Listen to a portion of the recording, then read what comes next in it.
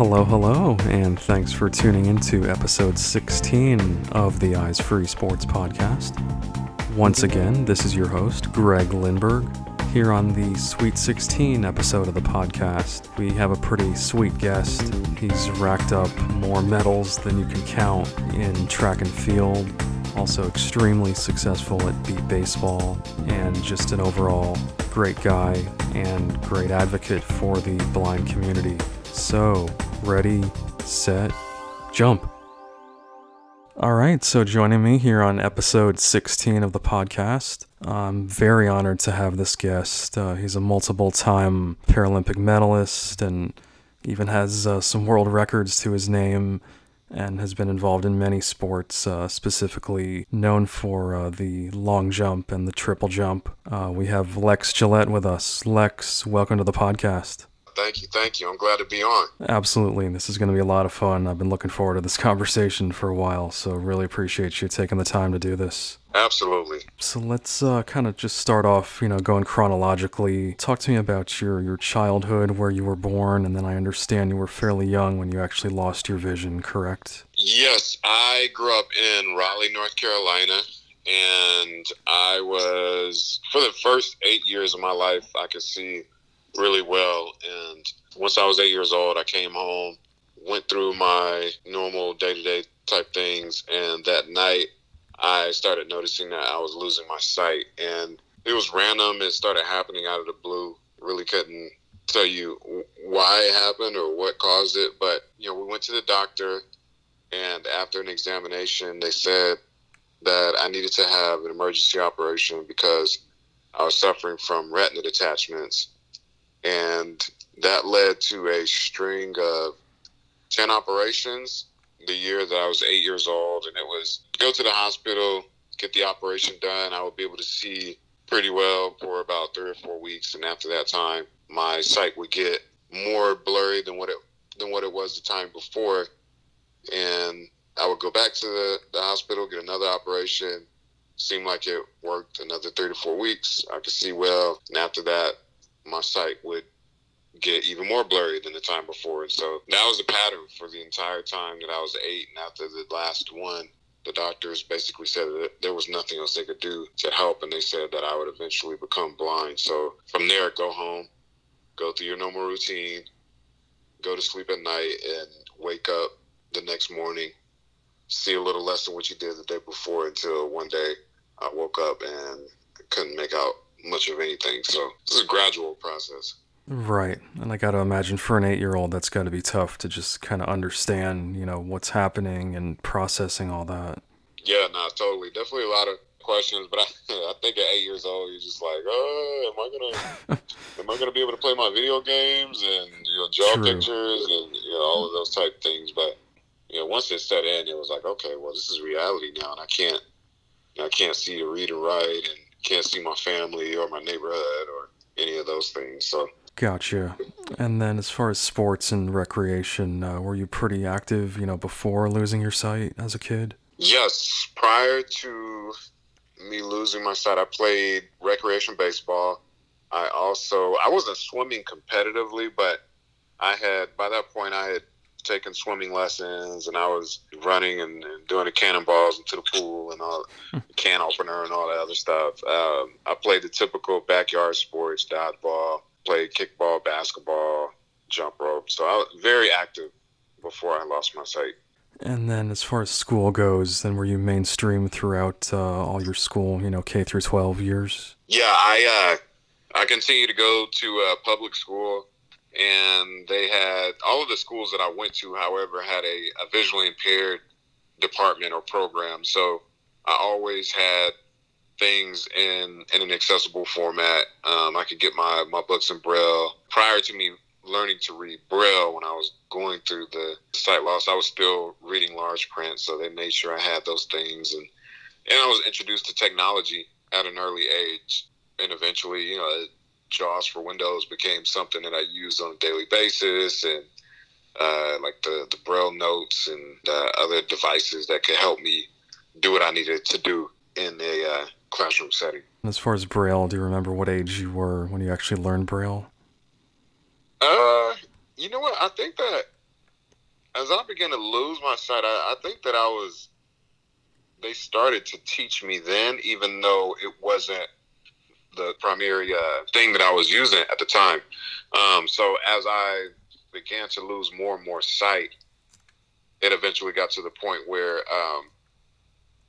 then I had to lean on using Braille exclusively. So I know it took me a year and a half to learn Braille. So by the time, and that was at that particular time, it was grade 1, grade 2, and the Nimitz code and stuff like that. I would have to imagine that by the time I was 10 years old, I was using it daily and knew all of the symbols and contractions and things.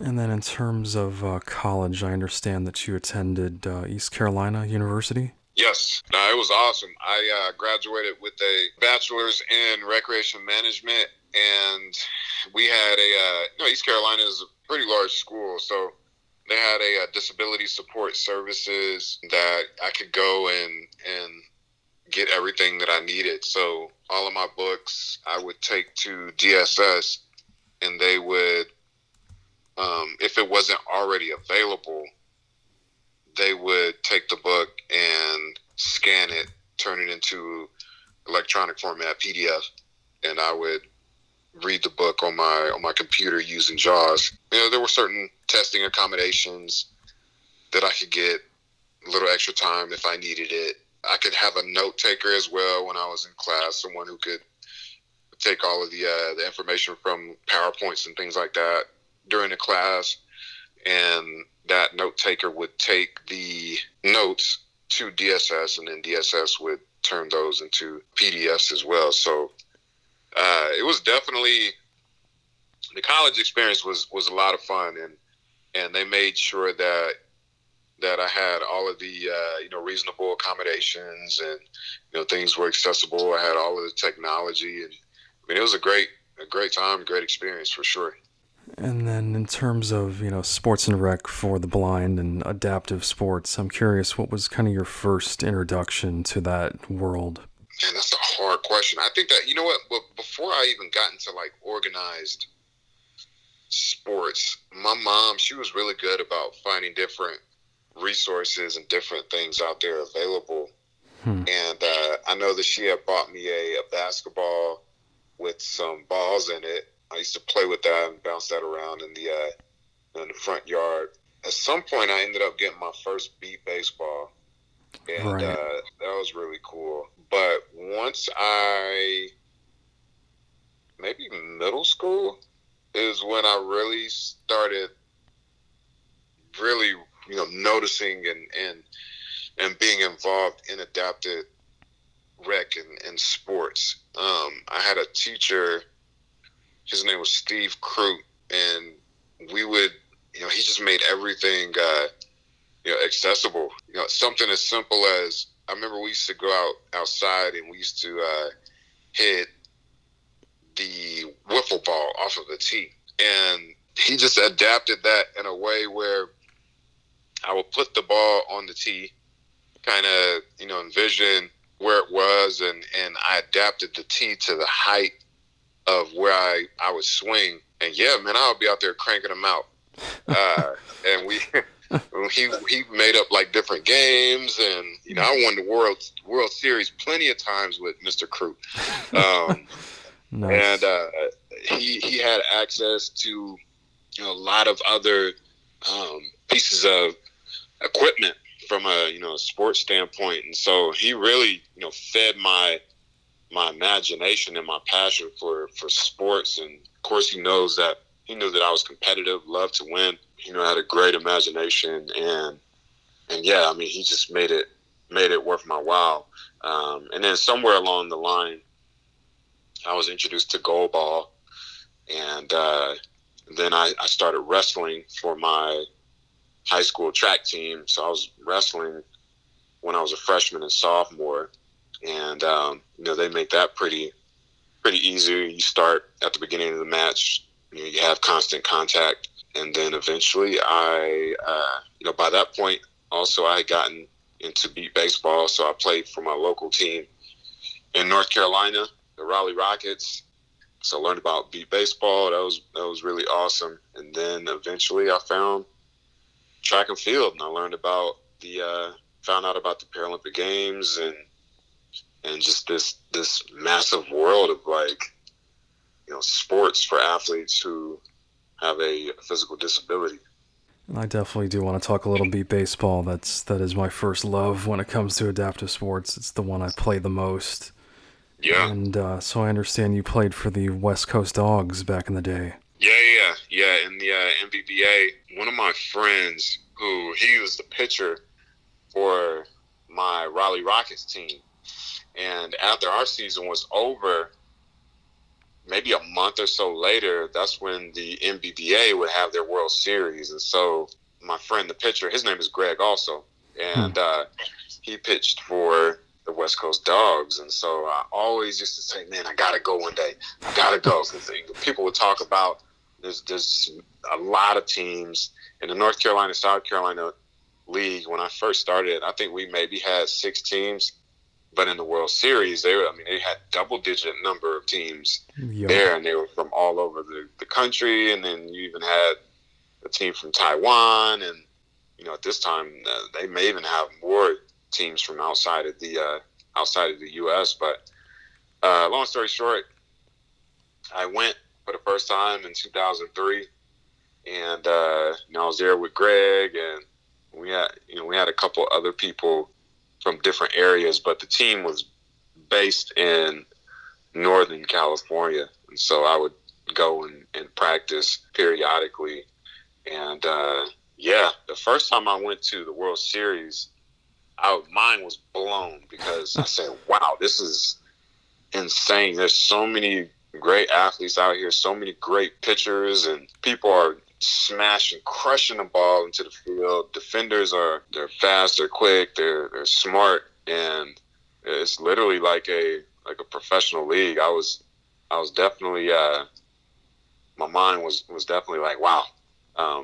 But it's always nice to be on that type of level with other highly competitive athletes. So I enjoyed myself for sure. Absolutely, yeah, and I can definitely relate. Having gone to the World Series for the first time a few years ago, I was just blown away by the talent, the skill, there's such a stereotype about people with disabilities and physical activity, and that's totally thrown out the window when you go to an event like that. Yeah, absolutely. What team did you play for?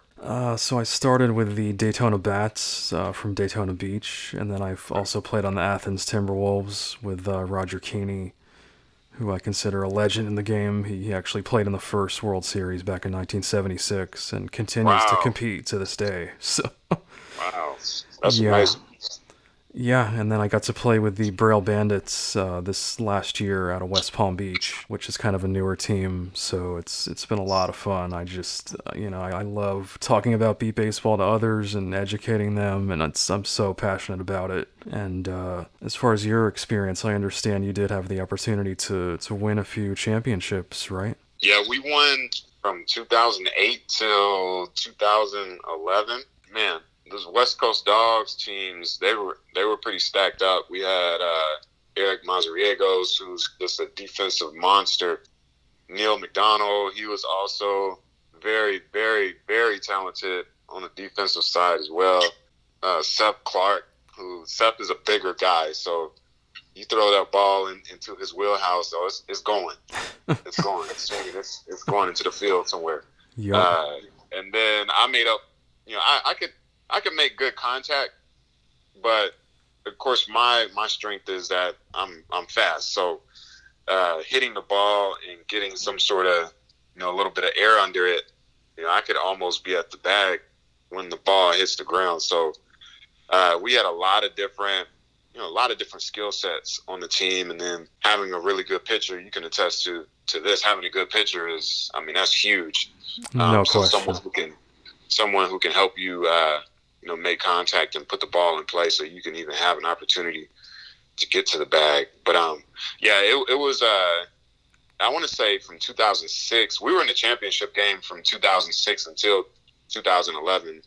06 and 07, we lost. I think one year was to Kansas, and I can't think of the other team that we lost. It might have been Taiwan, actually. But Yeah, I mean, you continue to work at it. You continue to build that cohesiveness within the team, and you keep fighting. And next thing you know, we found ourselves on top a couple times. And the 2010 and 2011 World Series, I hit the walk-off runs for those championships. So that was a really good feeling. Wow, that's awesome. And just I'm curious about like the celebration, the thrill of victory, as they say. What was that experience like winning those titles? Man, it was really fun. 2010, I remember us. That was a game where I think that we were up, and I want to say we might have been up maybe 4 or 5 runs. And Taiwan, they got on a roll, Hmm. and they were smashing the ball. It was flying, and there were a couple things I remember. One is they were on that huge run. They eventually had 2 outs, and one of their batter comes up, pitcher set, ready, pitch, wow, and the guy smashes the ball. And literally, once I heard it come off of the bat, I said, "Oh man, I gotta retreat." And so I'm listening to the ball. It's screaming out, "Meow!" So it's coming, and the way that I had like ran back diagonally and slid the ball, and I met at the perfect time, and I was able to scoop it up and get the guy out. And the reason I bring that one up is because there were a number of times prior to that put out where I felt like I had gotten the batter out, but they were bang bang plays, and the umpires out there in the field, everybody calls the umpire Blue. So I'm like, "Hey, Blue, I know you saw me get this ball, man. I know you saw me get this ball before I got at the bat." He's like, "I don't know, man. I don't know. It was close." So when I finally got that one, he and I heard him say out. I said, "See, man, there you go. I knew you could see what was going on, man." So we were able to retire the side then, and that final inning, the bottom of that final inning, I got up to the bag, and pitcher puts it in the right spot, hit it, and I score. So that particular championship, I batted 5 out of 5 in that game. Transition to the next year, 2011, total different situation. We were down, I want to say like 4 runs or 5 runs or something like that, and we got down to our final 2 outs. Mm. And Timmy, our pitcher, he just starts going on a roll, and it like everything lined up because I remember the batter who was 6th, who was Keith, I believe. He hits the ball, and it seems like this play lasts for 10 minutes. Like the ball is rolling slowly out there, and Keith, no diss to him, he's not one of the faster guys on the team. And so I'm standing there like, "Oh my gosh, come on, man." Yep. And so he hits the bag. He finally hits the bag. He scores. That brings up the strength of our lineup. So then Chance, he smashes one out there. He scores. Mikey Finn, he smashes one out there. Boom, he scores. I want to say Eric got on bag. He scored as well. And then Danny Fabiano scored. And so now, after Danny scored, the game is tied. Still 2 outs, and I'm up to bat.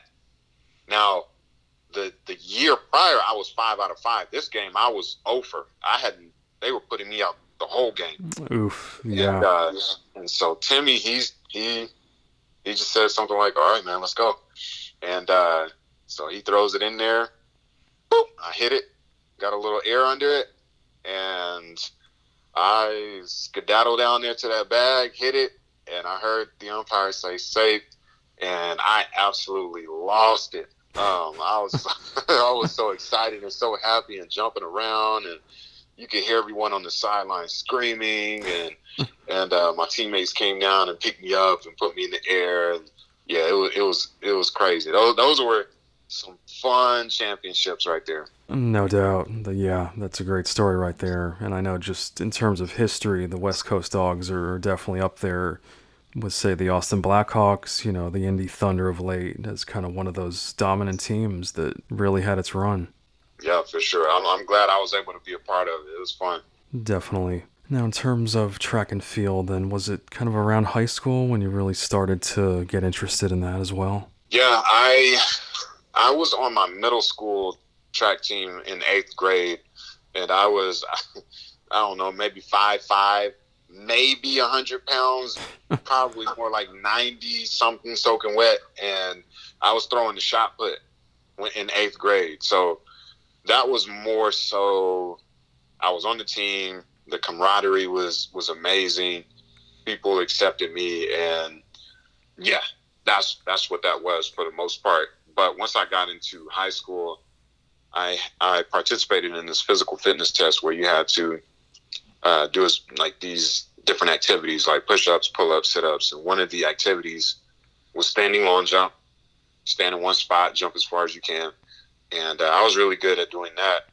My teacher / eventual coach at the time told me about the Paralympic Games and how, it was the pinnacle, the competition of all competitions for athletes around the world who have a physical disability. And he said that, you know what, you have the potential to represent Team USA and win medals and break records. So the first event that I participated in was the running long jump. And Coach Whitmer had actually taken me to this sports education camp in Kalamazoo, Michigan. It was hosted by the United States Association of Blind Athletes, USABA. And at that camp, you would choose different activities to participate in throughout the week. So you would train and work at it, get better. And at the end of the week, you would have a friendly competition against those who were also participating in those same events. And I ended up winning the long jump, and that lit that fire. So when I went back to Raleigh, I joined my high school track team and started my journey as a long jumper. And once I graduated from high school, I went to my first Paralympics and continued to do solely long jump for those first few years. And then once I got to the Olympic Training Center in Chula Vista, that's when I branched out and started doing the triple jump, 100 meters, and we had a relay team at the time as well, too. And I understand, was it the 2004 Paralympic Games? That was your first one? Yeah, that was awesome. I mean, it's the birthplace of the Olympics and so much history out there. But even outside of that, to be able to compete and represent my country, and in the stands were my mom, my grandmother, Mr. Whitmer, and his wife. So to have the people who helped establish that foundation for me, to have them in the stands, that was amazing. Felt great. Very cool. And I'm curious just about, life at the Paralympics, and you hear things about the Olympic Village, and just can you kind of give a little summary of what it's really like to be there among those types of competitors? Yeah, man, it is a large area where, you have athletes from every corner of the earth, and it's just it's like a remarkable time. Everyone has their buildings that they stay in, and of course some of the larger countries like us and the UK or China and Russia, they take up, it could be a couple buildings that are specifically for us. But yeah, outside of that, we have a really huge dining area, a cafeteria. So when you go in there, there's nothing for you to kind of kick it with, people from your own team, or people from, the U.S. swimming team, or people from the British track and field team. And and people are just there to. Some of them are like super duper hardcore in terms of competitiveness and not wanting to mingle with people and just keeping to themselves. And some of us are like, hey, I mean, this is an opportunity where you don't really get these opportunities on a daily basis. So after competition, let's just like explore. Let's meet people. Let's learn about other cultures and make new friends. And that part is fun as well. I mean, I have a couple friends in Spain who I communicate with periodically, and some of your competitors. And sometimes you develop friendships with them. Sometimes you just like, nah, I'm good. We'll just see each other on the field of play.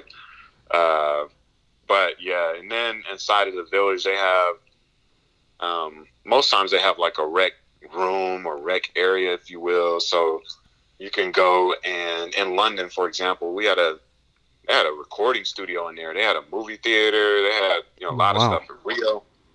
In Rio, they had video games and like real life type situations where you would step onto something similar to like how treadmills, the piece that goes around, similar to that type of setup where you like have these like contraptions and remotes and stuff like that, and they had like, I guess it was Mario Sonic Olympics. So you're actively running and jumping and trying to. It was so pretty cool. weird. I was trying to do it, and I had someone dictating to me what was on the screen. So they were telling me when to jump or when to run or when to do this or that. So that was pretty hard, but it was definitely a lot of fun.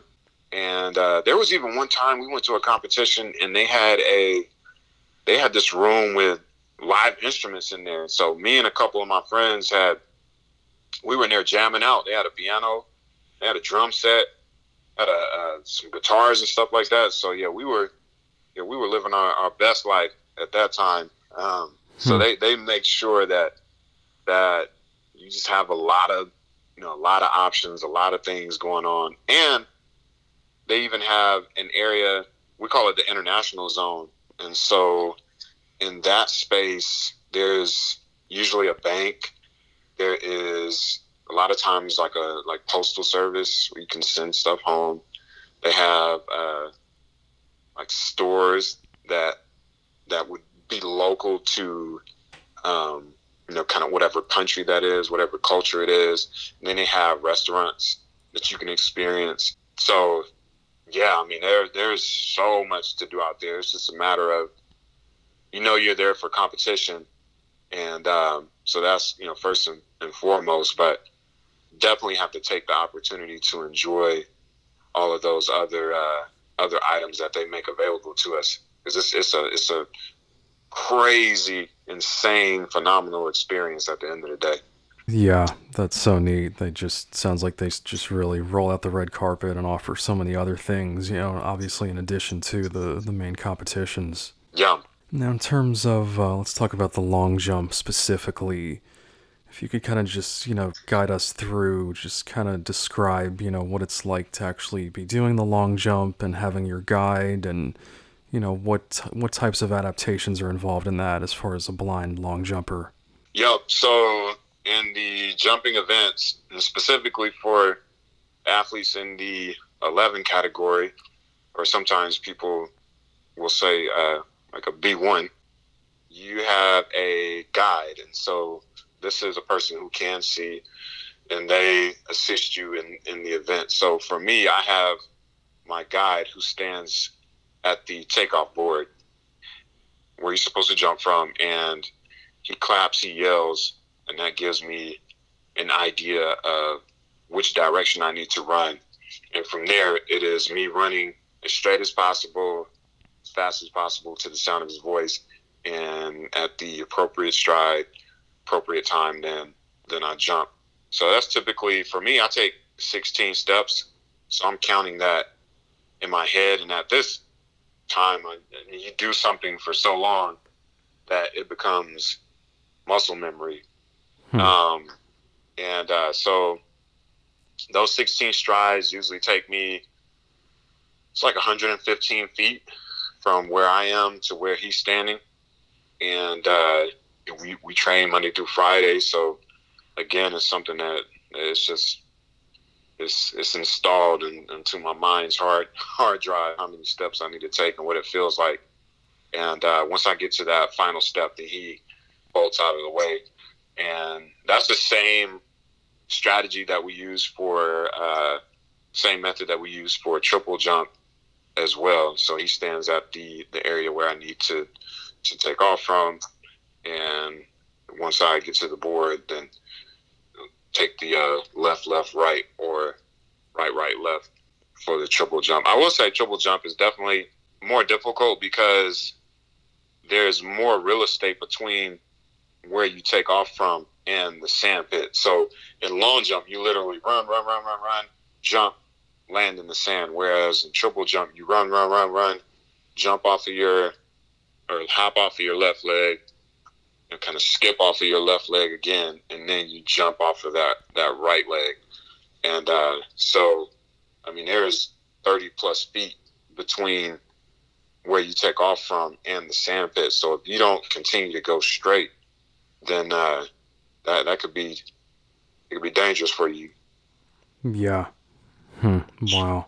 And then just to clarify, so your guide, he actually stands, he's pretty much directly in front of you then, facing you as you're running toward him right before you take off and leap. Right, yeah, that's where I prefer to have my guide. Some people have their guide on the left-hand side of the runway or the right-hand side of the runway, or some of them prefer to have their guides closer to the actual sand pit itself. So this is all preference, but yeah, my guide stands by the takeoff board in the middle of the runway. I see. And then when you're actually, flying in the air, does the guide provide any kind of guidance, or are you pretty much on your own as soon as you jump?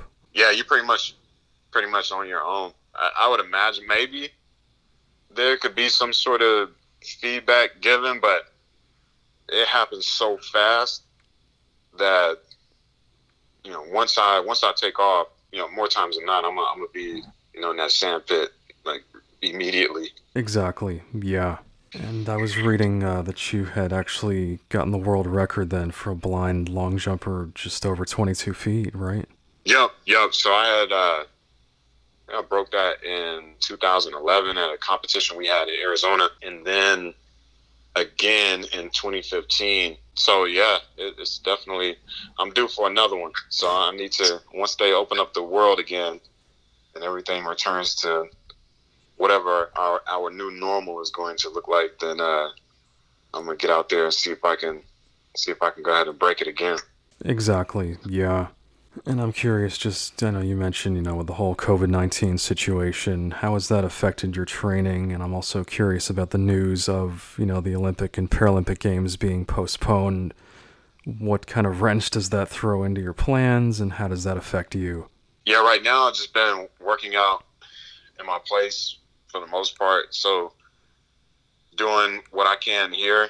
And we are in a process now where I think I am going to return to my training group here soon. And once everything had gotten kind of crazy, everyone pretty much kind of went into isolation mode, which got to make sure everyone is safe at the end of the day. And so now that I think things are very slowly starting to change, but we're going to get back out there here at the very least, just making sure we're in some sort of shape, because there aren't really many opportunities to compete right now. But you don't want to just sit on the sideline and not be active.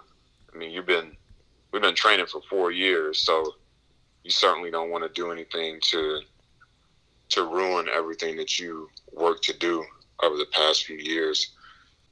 So yeah, I'm gonna get back out there on the track, specifically here soon, hopefully. And I think the good thing is that the games were moved to 2021, especially from a safety standpoint. You don't want all of these, thousands of athletes to be in, close proximity of each other and potentially getting each other sick. And as Paralympians are athletes who have a wide range of disabilities. So there could be certain para-athletes who are at a higher risk than the next person. So postponing it and making sure that we can get into more of a clear space, if you will, with COVID-19. That's what you would hope, at least. Hopefully, when we arrive in 2021, that'll be something that won't be as big of an issue. But yeah, I mean, it was definitely tough to receive the news, because you just imagine yourself going to the games and going to compete. And I know I was scheduled to compete on the first day in the evening session. So naturally, I'm just like, the lights are going to be on. It's going to be like the stadium is going to be full. They're going to be watching me compete. And then for that to not happen, definitely a bummer of sorts. But again, it's just a postponing and not a cancellation. So just use this extra time to work on some things that I need to work on and get my body ready for next year. Gotcha. I see. And then in terms of other sports, I know you have done some tandem biking. I believe you've been involved with the Blind Stokers Club. And can you talk about any other sports, anything that you've done, or maybe even other sports that you'd like to try at some point? Yeah, the Blind Stokers Club in San Diego is an awesome club, headed up by Dave White. And about a year or so ago, when I was in my off season, I was doing some rides with them, just again to make sure my legs were moving. And you ride a bicycle, you're still able to get some good work in, and you're not putting a lot of pounding and pressure on your joints. So that was a lot of fun. Nice to switch it up a little bit. And other sports right now, I will say that I am interested in blind soccer. And one of my buddies, David Brown, has I guess someone either gifted him or maybe he bought it. It's a soccer ball. And we had actually members of, I guess it was a development camp that was here in Chula Vista one time, and they were working on their soccer skills. And I didn't go out there to check it out. I should have. I think I had something going on, but I'm definitely interested in learning how that works. People will randomly, one of my friends is like, yeah, man, after you're done with track and field, you can come play soccer. And you already have the speed and you're athletic and the agility and blah, blah, blah, blah. So I think I would certainly love to just experience it and see what it's like. But seems like it would be, I don't even have a minor understanding of it. So in my head, I'm like, well, how does it work? And, how do you, like, is the goalie blind? Is everyone blind? Like, how does it work? But yeah, that'll be something I'll have to do, asking and get somebody to give me some insight into it. Definitely, yeah. I know just in my research, it's definitely a growing sport in this country. I did do a podcast on it a few episodes ago, and I know it is very big around the world, but really fairly new to the U.S. So I'm definitely excited to, hopefully see that continue to grow and more opportunities. Right. Just a few other things here before we wrap up. I know you did publish a book recently called Fly. Could you kind of talk about that book? Yep. So Fly came out earlier this year, and it is a kind of like a giving people in my life who have helped me get to this point, kind of giving them their roses while they can still smell them. And so I've had so many people involved in my life. And at the end of the day, anything significant in life always involves others. So my mom has been a huge influence. My orientation and mobility specialist, for a number of reasons, helped me. My coach, Brian Whitmer, in high school, my grandmother, all of these people literally shifted my mindset to a place where I say, you know what, well, I can do anything. And I was introduced to accessible technology and all of the accommodations that are out there, and they literally established this foundation for me where I could use that and catapult into other areas of life. So yeah, right now athletics is huge for me, and I love it, and it's, it holds a special place in my heart. But it was the environment that my village, my tribe established for me as a young child to even have the courage and confidence to get to this point. So yeah, Fly is definitely it's a lot of me telling those stories during those times, and it's on Amazon, it's on Barnes and Noble. You can get it off of my website, lexgillette.com as well. And yeah, hope everyone enjoys it. Awesome. Yeah, and I'll definitely include a link to that book in the show notes for people to have. One other interesting observation, I was reading this article about how you had made this connection with Christian McCaffrey, the running back for the Carolina Panthers. Could you talk a little about that story?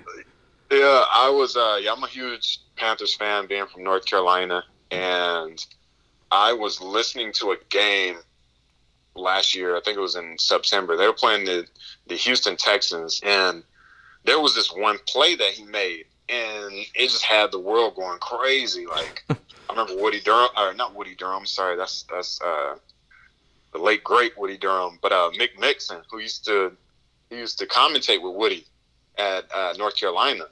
Mick Mixon is the voice of the Panthers now, and so I just remember Mick being like, "Oh wow, oh my God!" And so I ended up finding another video online as well of another Panthers player, Brian Burns, and this particular play was just like, Christian McCaffrey, they tossed him a pass, and he like taps it up in the air and does like some sort of juggling act. If I, from my vantage point, some sort of juggling act, and then he catches it before the ball hits the ground. And I remember I had tweeted something along the lines of, "Man, I got to get me a McCaffrey jersey because this dude is just a beast." Yo. And so he responded, and he was like, "I got you." And so he sent me a direct message, and asked for my address. Said he was going to send a jersey, and so sure enough, I want to say maybe a week or two later, jersey popped up at my mailbox, and he autographed it, and yeah, so I framed it, and it's now hanging up in my bedroom. Nice. That's so cool. It just shows the power of social media, and you never know who's looking and might respond, and what connections you can make. That's awesome. Absolutely. Also, in terms of social media, I know you also did a video series recently, as far as the docuseries The Last Dance on Michael Jordan. And right. I know you were kind of demonstrating that how you tell the differences between the Air Jordan shoes that you have. Right. Yeah. That was a lot of fun. I think that the pandemic has lent itself to just, we all had to adapt and adjust and do things differently, and people are at home, and just a lot of time on our hands right now. And so The Last Dance was certainly something that I was interested in, given the fact that it was about Michael Jordan, and Michael Jordan is from North Carolina, and I have a lot of Jordans. And so it just popped in my head one day where I said, man, you know what? I should just go ahead and start tackling some of these questions that people ask me on a daily basis. And one of them is asking me about how do I know what clothes are what, and how do I know my shoes, et cetera, et cetera. So when that was going on, I took the time to do the videos on the Jordans. And yeah, I mean, I was just kind of showing people how I operate on a daily basis. And the crazy thing is that very first one I posted, it had ended up getting like 160 some odd thousand views on Twitter, and like it was pretty funny. But again, to your point earlier, social media is is pretty powerful. And I think ultimately at the end of the day too, just shedding light on the fact that, we're able to, there's so many different things about different, products that the average person just doesn't recognize or take the time to. But, in my world or, anyone else who may be blind or visually impaired, we figure out different, alternatives to get the job done. And that was basically the point that I was really trying to get across. Yeah, I thought it was a pretty clever, series and thought behind that. And just to put a bow on this episode, as far as, again, social media, we keep going back to that. If anyone wants to follow you on social media, how can they find you out there? Yep, I'm on Instagram, Twitter, and Facebook, and I am at Lex Gillette, LEXGILLETTE, or you can go to my website, lexgillette.com. Yeah, hit me up. I'm pretty responsive on the social channel, so we'd definitely love to hear from you. Awesome. Cool. Alrighty. Well, hey, I really appreciate the time, Lex. You were awesome, gave great insight on so many different topics, and I cannot thank you enough for joining us here on the Eyes Free Sports podcast. I appreciate it, Greg. Thanks again for having me on. I had a great time. To hear more episodes of the Eyes Free Sports podcast, visit eyesfreesports.com. Follow the podcast on social media at facebook.com/eyesfreesports and on Twitter at eyesfreesports.